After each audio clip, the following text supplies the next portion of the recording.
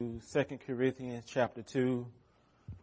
We will be looking at verses 5 through 11. 2 Corinthians chapter 2, verses 5 through 11.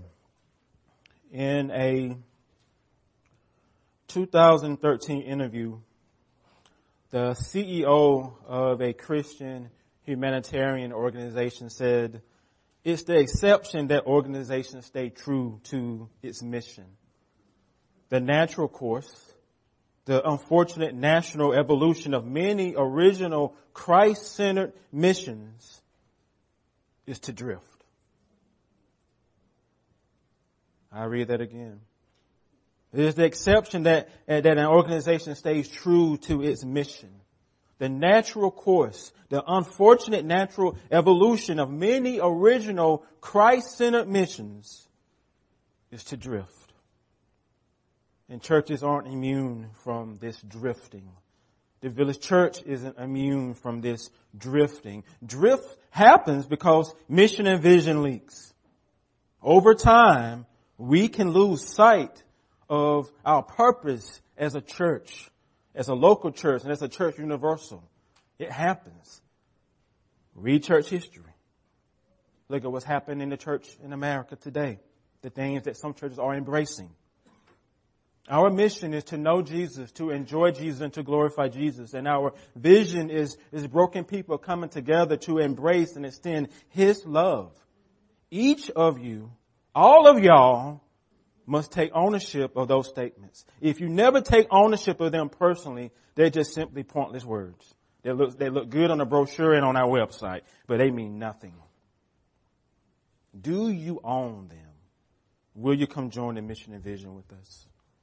I've been refilling your vision cups the past 2 Sundays, pouring into them God's forgiveness, describing to you what it means to embrace His forgiveness. For embracing God's forgiveness is part of embracing His love for you. It's part of it. And as you embrace it, you also extend it. Embrace and extend.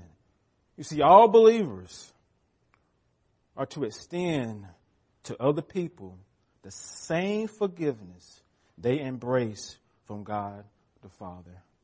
Extending forgiveness is part of extending His love to other image bearers.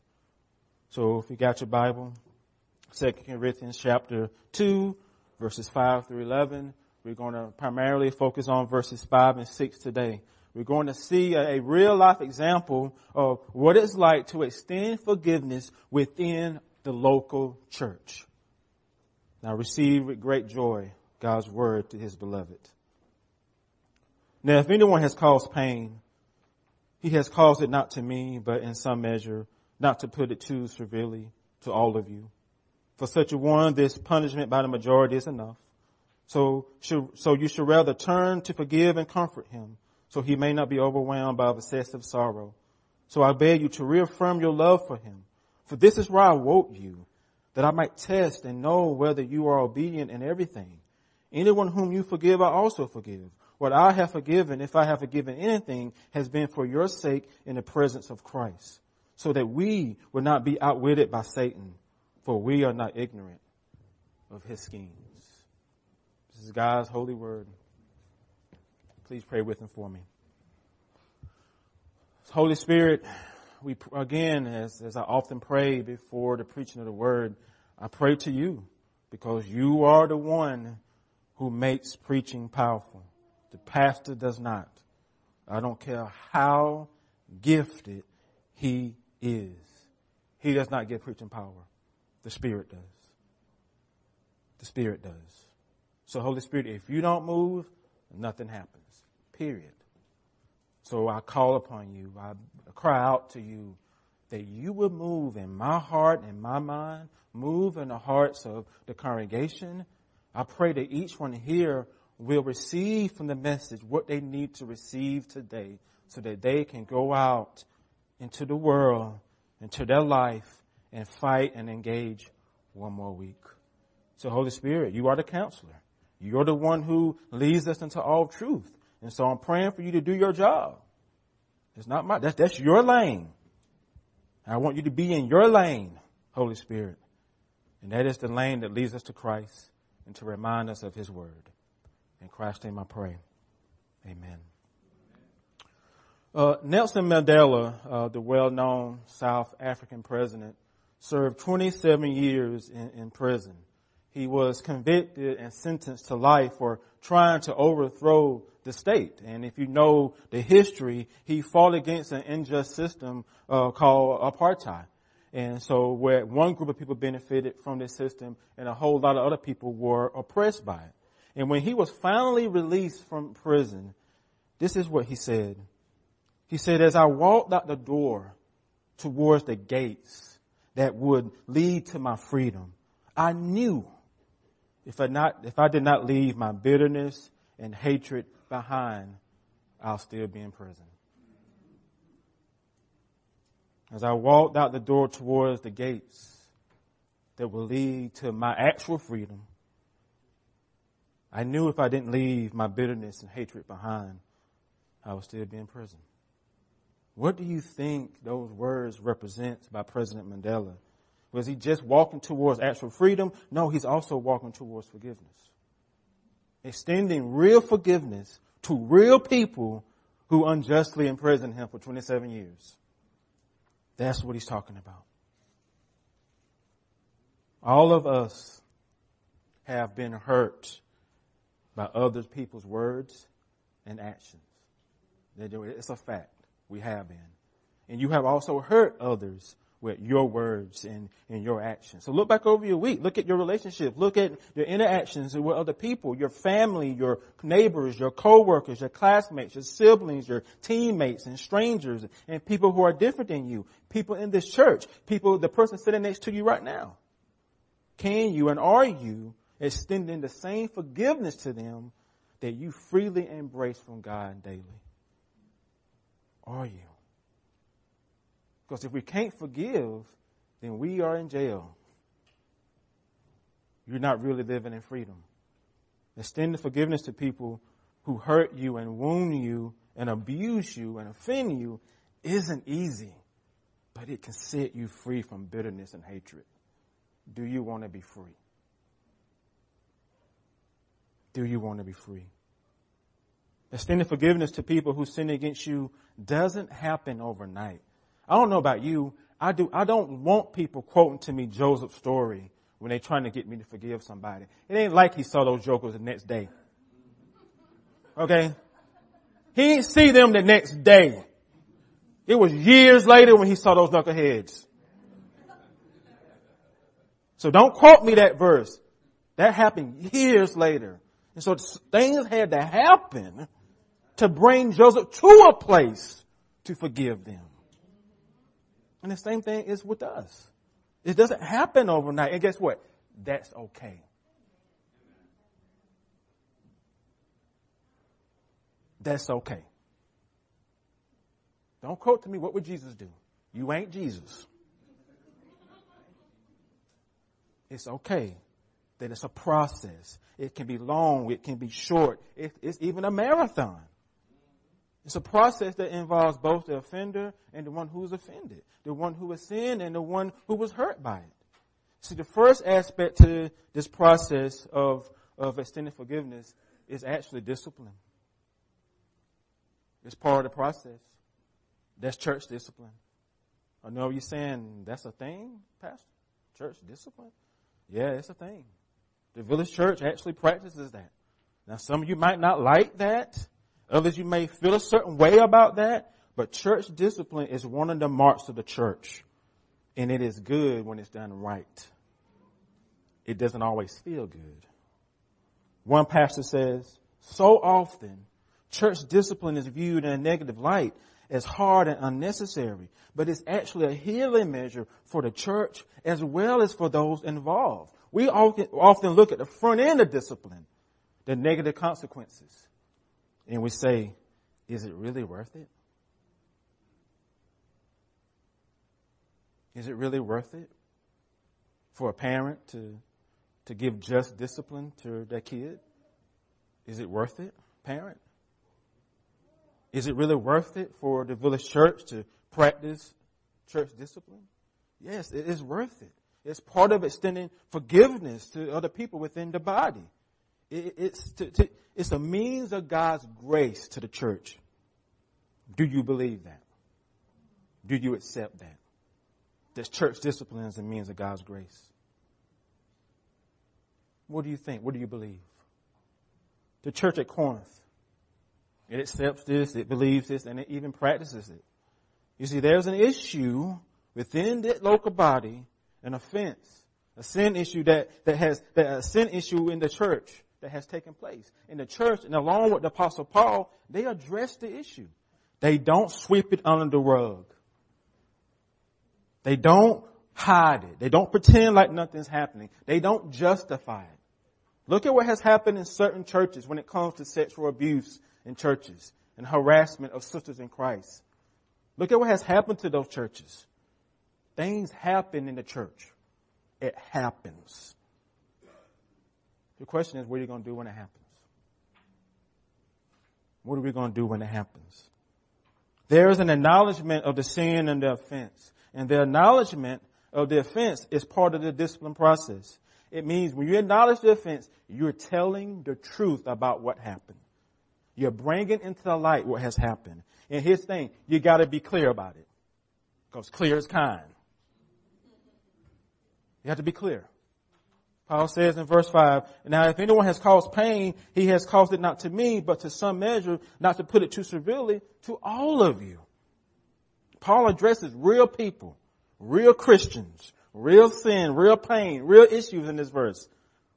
This is not make-believe. This is not Marvel's multiverse. This is the local community of Christ, and somebody has caused issues in it. And the people that he's addressing, the phrase to all of you is referring to Christians. People who have saving faith in him. People who already trust and surrender to Jesus as Redeemer and King.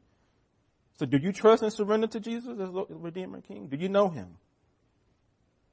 If you don't know him, then he freely invites you to come to him today. As I told the leadership team yesterday, I'm going to always present the gospel when I preach. I don't care what I'm talking about. The gospel will come through. Because not everybody here knows Jesus.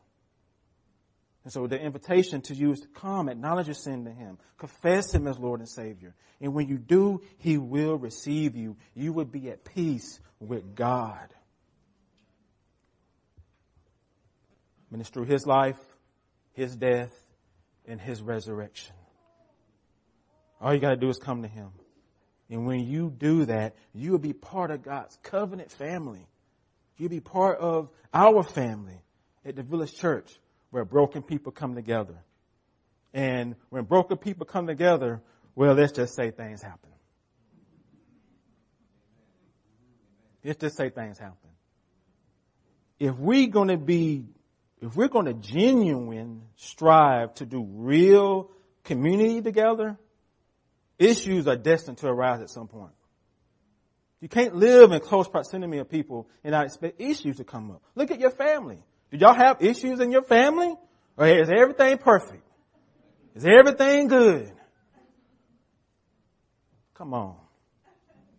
There's issues everywhere. And there will be issues here.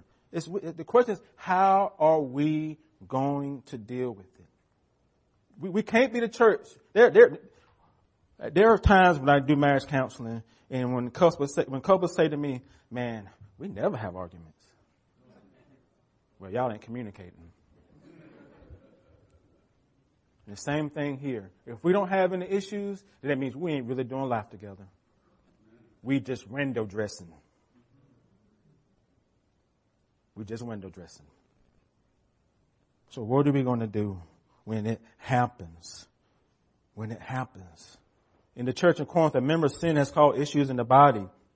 And sin, it does threaten the peace and purity of any local church when believers sin against one another, even our church. Our individual and corporate sin, it can damage others. It can wreak havoc in their lives. And so what are you going to do when that happens to you here? What are you going to do when someone here offends you? When someone here does something that you think is inappropriate? When someone wounds you with their words and thoughts and actions? what's going to be your course of action? What are you going to do when you get your feelings hurt? What would Jesus do? How about this? Begin the process of extending forgiveness. And it starts with you acknowledging the offense to your brother and sister in Christ. Go to them and tell them the truth about your feelings, about how you perceive their actions, about your expectations. Don't pretend. Don't sit in silence. Don't just leave the church. Don't fake it. Be real and be clear about it. Be really clear about it. Paul is real about what has happened in the church in Corinth. The ESV translation doesn't communicate this, but Paul is also grieved by what has happened, just like some of the other church members are. The Message Bible says, now regarding the one who started all this, the person in question who caused all this pain, I want you to know that I'm not the one injured in this as much, but with a few exceptions, as all of you. So it does impact Paul too. And I want you also to notice something, that Paul acknowledges the pain and the grief that's felt without overstating the situation. He doesn't make it worse. He says not to put it too severely. He's telling the truth without just being extra. You know what being extra is. There's honesty without putting the offender on blast. See, there's a certain attitude that you must have when you go to a brother and sister in Christ in order to acknowledge to them the issue you have with them. You speak the truth in love. Don't be self-righteous. Speak the truth in love. Confront without shame and guilt. Be firm and gentle at the same time. Be humble. And after you clearly acknowledge to your brother and sister the issue, then you hold your brother and sister accountable for their actions. Because accountability is a part of discipline as well. And accountability means a willingness to accept responsibility for one's actions. That's what that means. We're all responsible for our own actions. The devil didn't make you do it. You did it because you want to.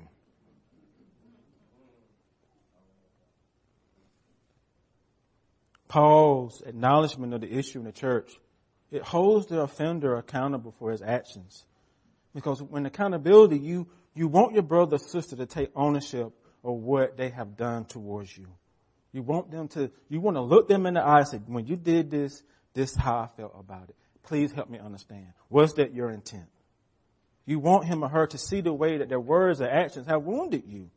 You want them to say, I receive your correction. And I see how my actions have grieved you. That's what you want to hear from them. And after the acknowledgement, after their accountability, thirdly, there's an action. Sin always has consequences.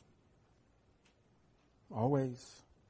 Verse 6, Paul says, for such a one, this punishment by the majority is enough.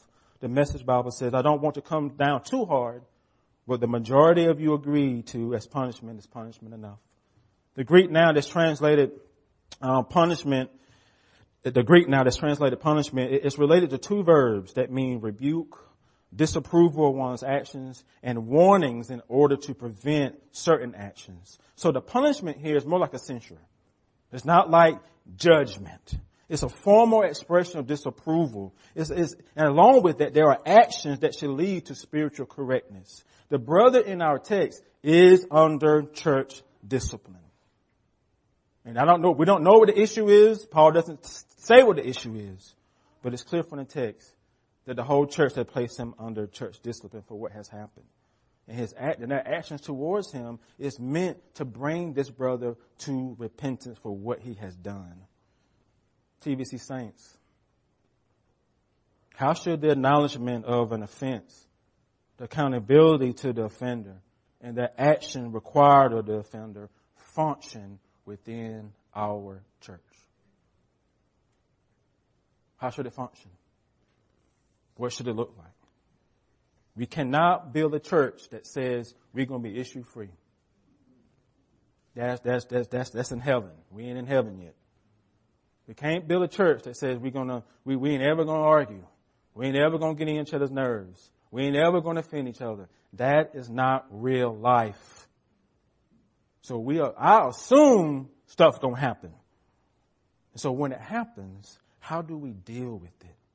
It should function like Matthew 18, verses 15 through 18. Paul gives 3 steps. He said, go and show the brother or sister their fault.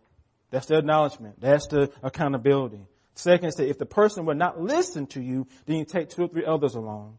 Step 3, if the person will not listen to them still, you bring the matter before the whole church. Church, it means you come to the elders.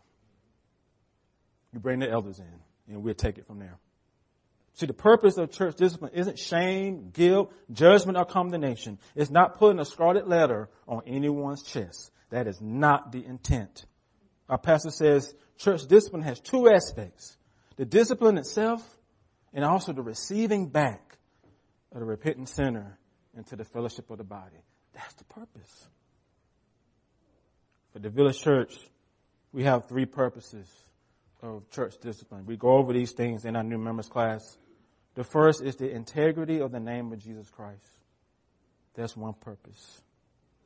The second is the protection of the church. And the third is the repentance, restitution, and the restoration of the wandering Christian. Those are our 3 purposes of it.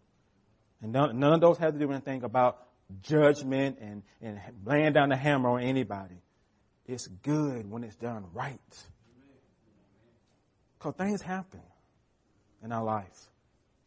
And God can use that for our good. In Hebrews 12, beginning in verse 2, it says, consider him who endured for sinners such hostility towards himself, so that you may not grow weary or faint-hearted. In your struggle against sin, you have not yet resisted to the point of shedding blood. And have you forgotten the exhortation that's addressed to you as sons and daughters? My sons and daughters, do not regard lightly the discipline of the Lord, nor weary when he reproves you. For the Lord disciplines the one he loves, and he chastises every son in whom he receives. No amens on that. That's from God's word. An earthly father who disciplines his kids loves his kids. A father who doesn't does not. I'm not talking about abuse, verbal or physical. I'm talking about appropriate, God-centered discipline is love. I'm not talking about overstepping the bounds. Within order. And the same is true for our Heavenly Father, who uses the church in that process. So the reasons. There are 3 reasons for church discipline in the village. The first is the unrepentant moral offenses. Unrepentant moral offenses. 1 Corinthians 5 verses 1 and 2 says, it is actually reported that there is sexual immorality among you, and of a kind that's not tolerated even among the pagans. For a man has taken his father's wife, and you are ignorant. Ought you not rather be mourned? Let him who has done this be removed from among you. Again, that ain't in the world. That's in the church. In the church, among Christians. Can that happen here? You dang right it can happen here. It can. The second reason is unrepentant doctrinal abuses. Titus 1 says, for there are many rebellious people, mere talkers and deceivers. They must be silent because they are messing up whole households by teaching things that ought not to be taught. So as a church, we're going to be Bible-centered. We are going to teach sound theology. Now that's what we're going to do. And again, if I say something from the pulpit that you may misinterpret it, you got my email, you got my phone number. Call me. Don't have parking lot conversations about me. Love me enough to call me. Third, the unrepentant divisiveness. Titus 3 says, warn a divisive person once, then warn him a third time. After that, have nothing to do with him. All those things are meant to protect you. This local body of Christ. And when we do church discipline, there has to be a certain spirit behind it when it happens. And that is a spirit of humility. Because what? We all got, who got issues? And if you forget that, yeah, that's the issue, a big one. So there's a certain spirit we have. You have a spirit of humility, a spirit of pursuit, a spirit of mutual brokenness. You have that. A spirit of gentleness, a spirit of grief for those who wander away. Like your heart should break. Because here's the thing. If you are at odds with another believer here, I hope you know that hurts the whole body. Think about your immediate family. When you got two kids that's not getting along, you think your family is well by that? No, the family's not well. The same is true here. So please know, any conflict you have with another believer is a threat to the peace and purity of our church. So you have to deal with it. Because if you don't, the enemy will. Don't give him a footstool in our body. Don't give him a footstool in your family. All he needs is an inch. All he needs is an inch. Value the peace and purity of our congregation. Take nothing for granted. There's a spirit of restoration for those who wander. And this is important too. A spirit of empathy. Can you have empathy for someone who sins against you? Because what you want is justice. What you want is judgment. What you want is punishment. But can you look at that brother and sister and have empathy for them, even though you're grieved by the fact that they wounded you? Because again, your example is Christ. Not the world, not man, Jesus is your example. And we are brothers and sisters in Christ. We are bonded together. We're going to be in glory together. That's going to happen. So let's treat one another that way right here on this side of glory. Can we do that? Can we be real with one another? Because in any family, definitely my family, when you go to Thanksgiving dinner, you have certain people in your family you're not really close to. You always got that uncle, you got that auntie, you got that cousin. They're going to be right here. And no more amens. They're going to be right here. That uncle, that cousin. Can you love them as Christ loves you? It's not your option would be love them, or you're going to eventually leave here and go to another church. But guess what? It's going to follow you there. Unless you're just not going to go to church anymore and be part of Christian community anymore. So this is an opportunity for us to show the world what it's like for broken people to do life together and not break fellowship when we don't get our way. That's the gospel to the world who don't know Christ. Those people, man, I don't understand them. They argue and fuss, but they still love each other. What is that? That's Jesus, man.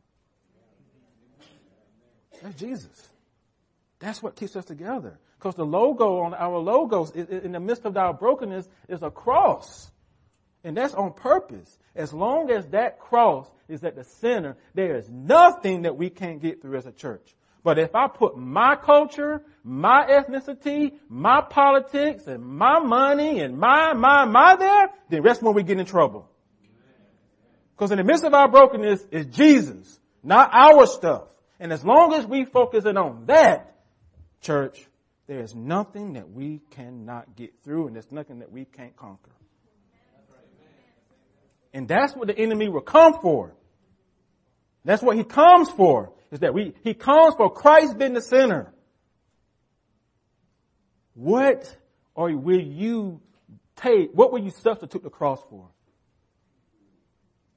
in this church and make that the thing? What is it for you? And that's what the enemy will come for. It's always easy to leave. I'm asking you, when stuff happens, will you stay and let's duke it out under the cross together? Because we're family. We're in community.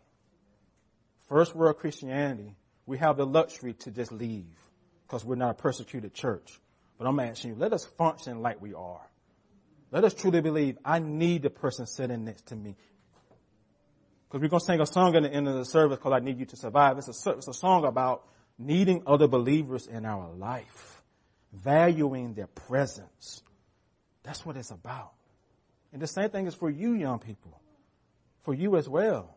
When you leave this church and when you graduate and go off to be all that God wants you to be, I want you to leave here knowing what it means to be part of a church family. A family that has your back. A family that loves you. That you will not leave here hating the church.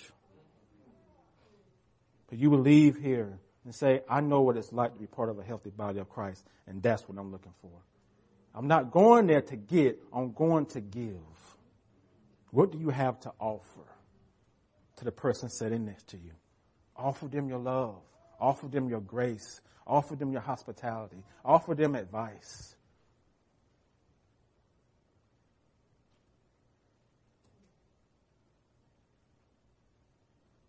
There's a spirit of rejoicing over those who repent. And there's a spirit of love. All this is done in love. And I truly believe it's a testimony to God's goodness when we do these things well. It's a witness to the world that doesn't know Christ. Let us model that, church. Let us live into that. Saints, what this discipline looks like at the Village Church, it's an acknowledgement of the issue. It's accountability to the offender. And there's action steps to the offender that's appropriate. And it's not fun, but when it's done right, it is good. It ain't going to feel good, but it's good. Let us pray. Holy Spirit, I don't always like sermons like this, but I preach the whole counsel of God here. And so I just pray that whoever needed to hear the word today, that it has ministered to them. I pray for wisdom for the elders. That's the task you have given us to shepherd this congregation. I pray you give us the spirit that I talked about, Lord, the spirit of humility, gentleness, compassion, empathy, as we do our best to shepherd the congregation.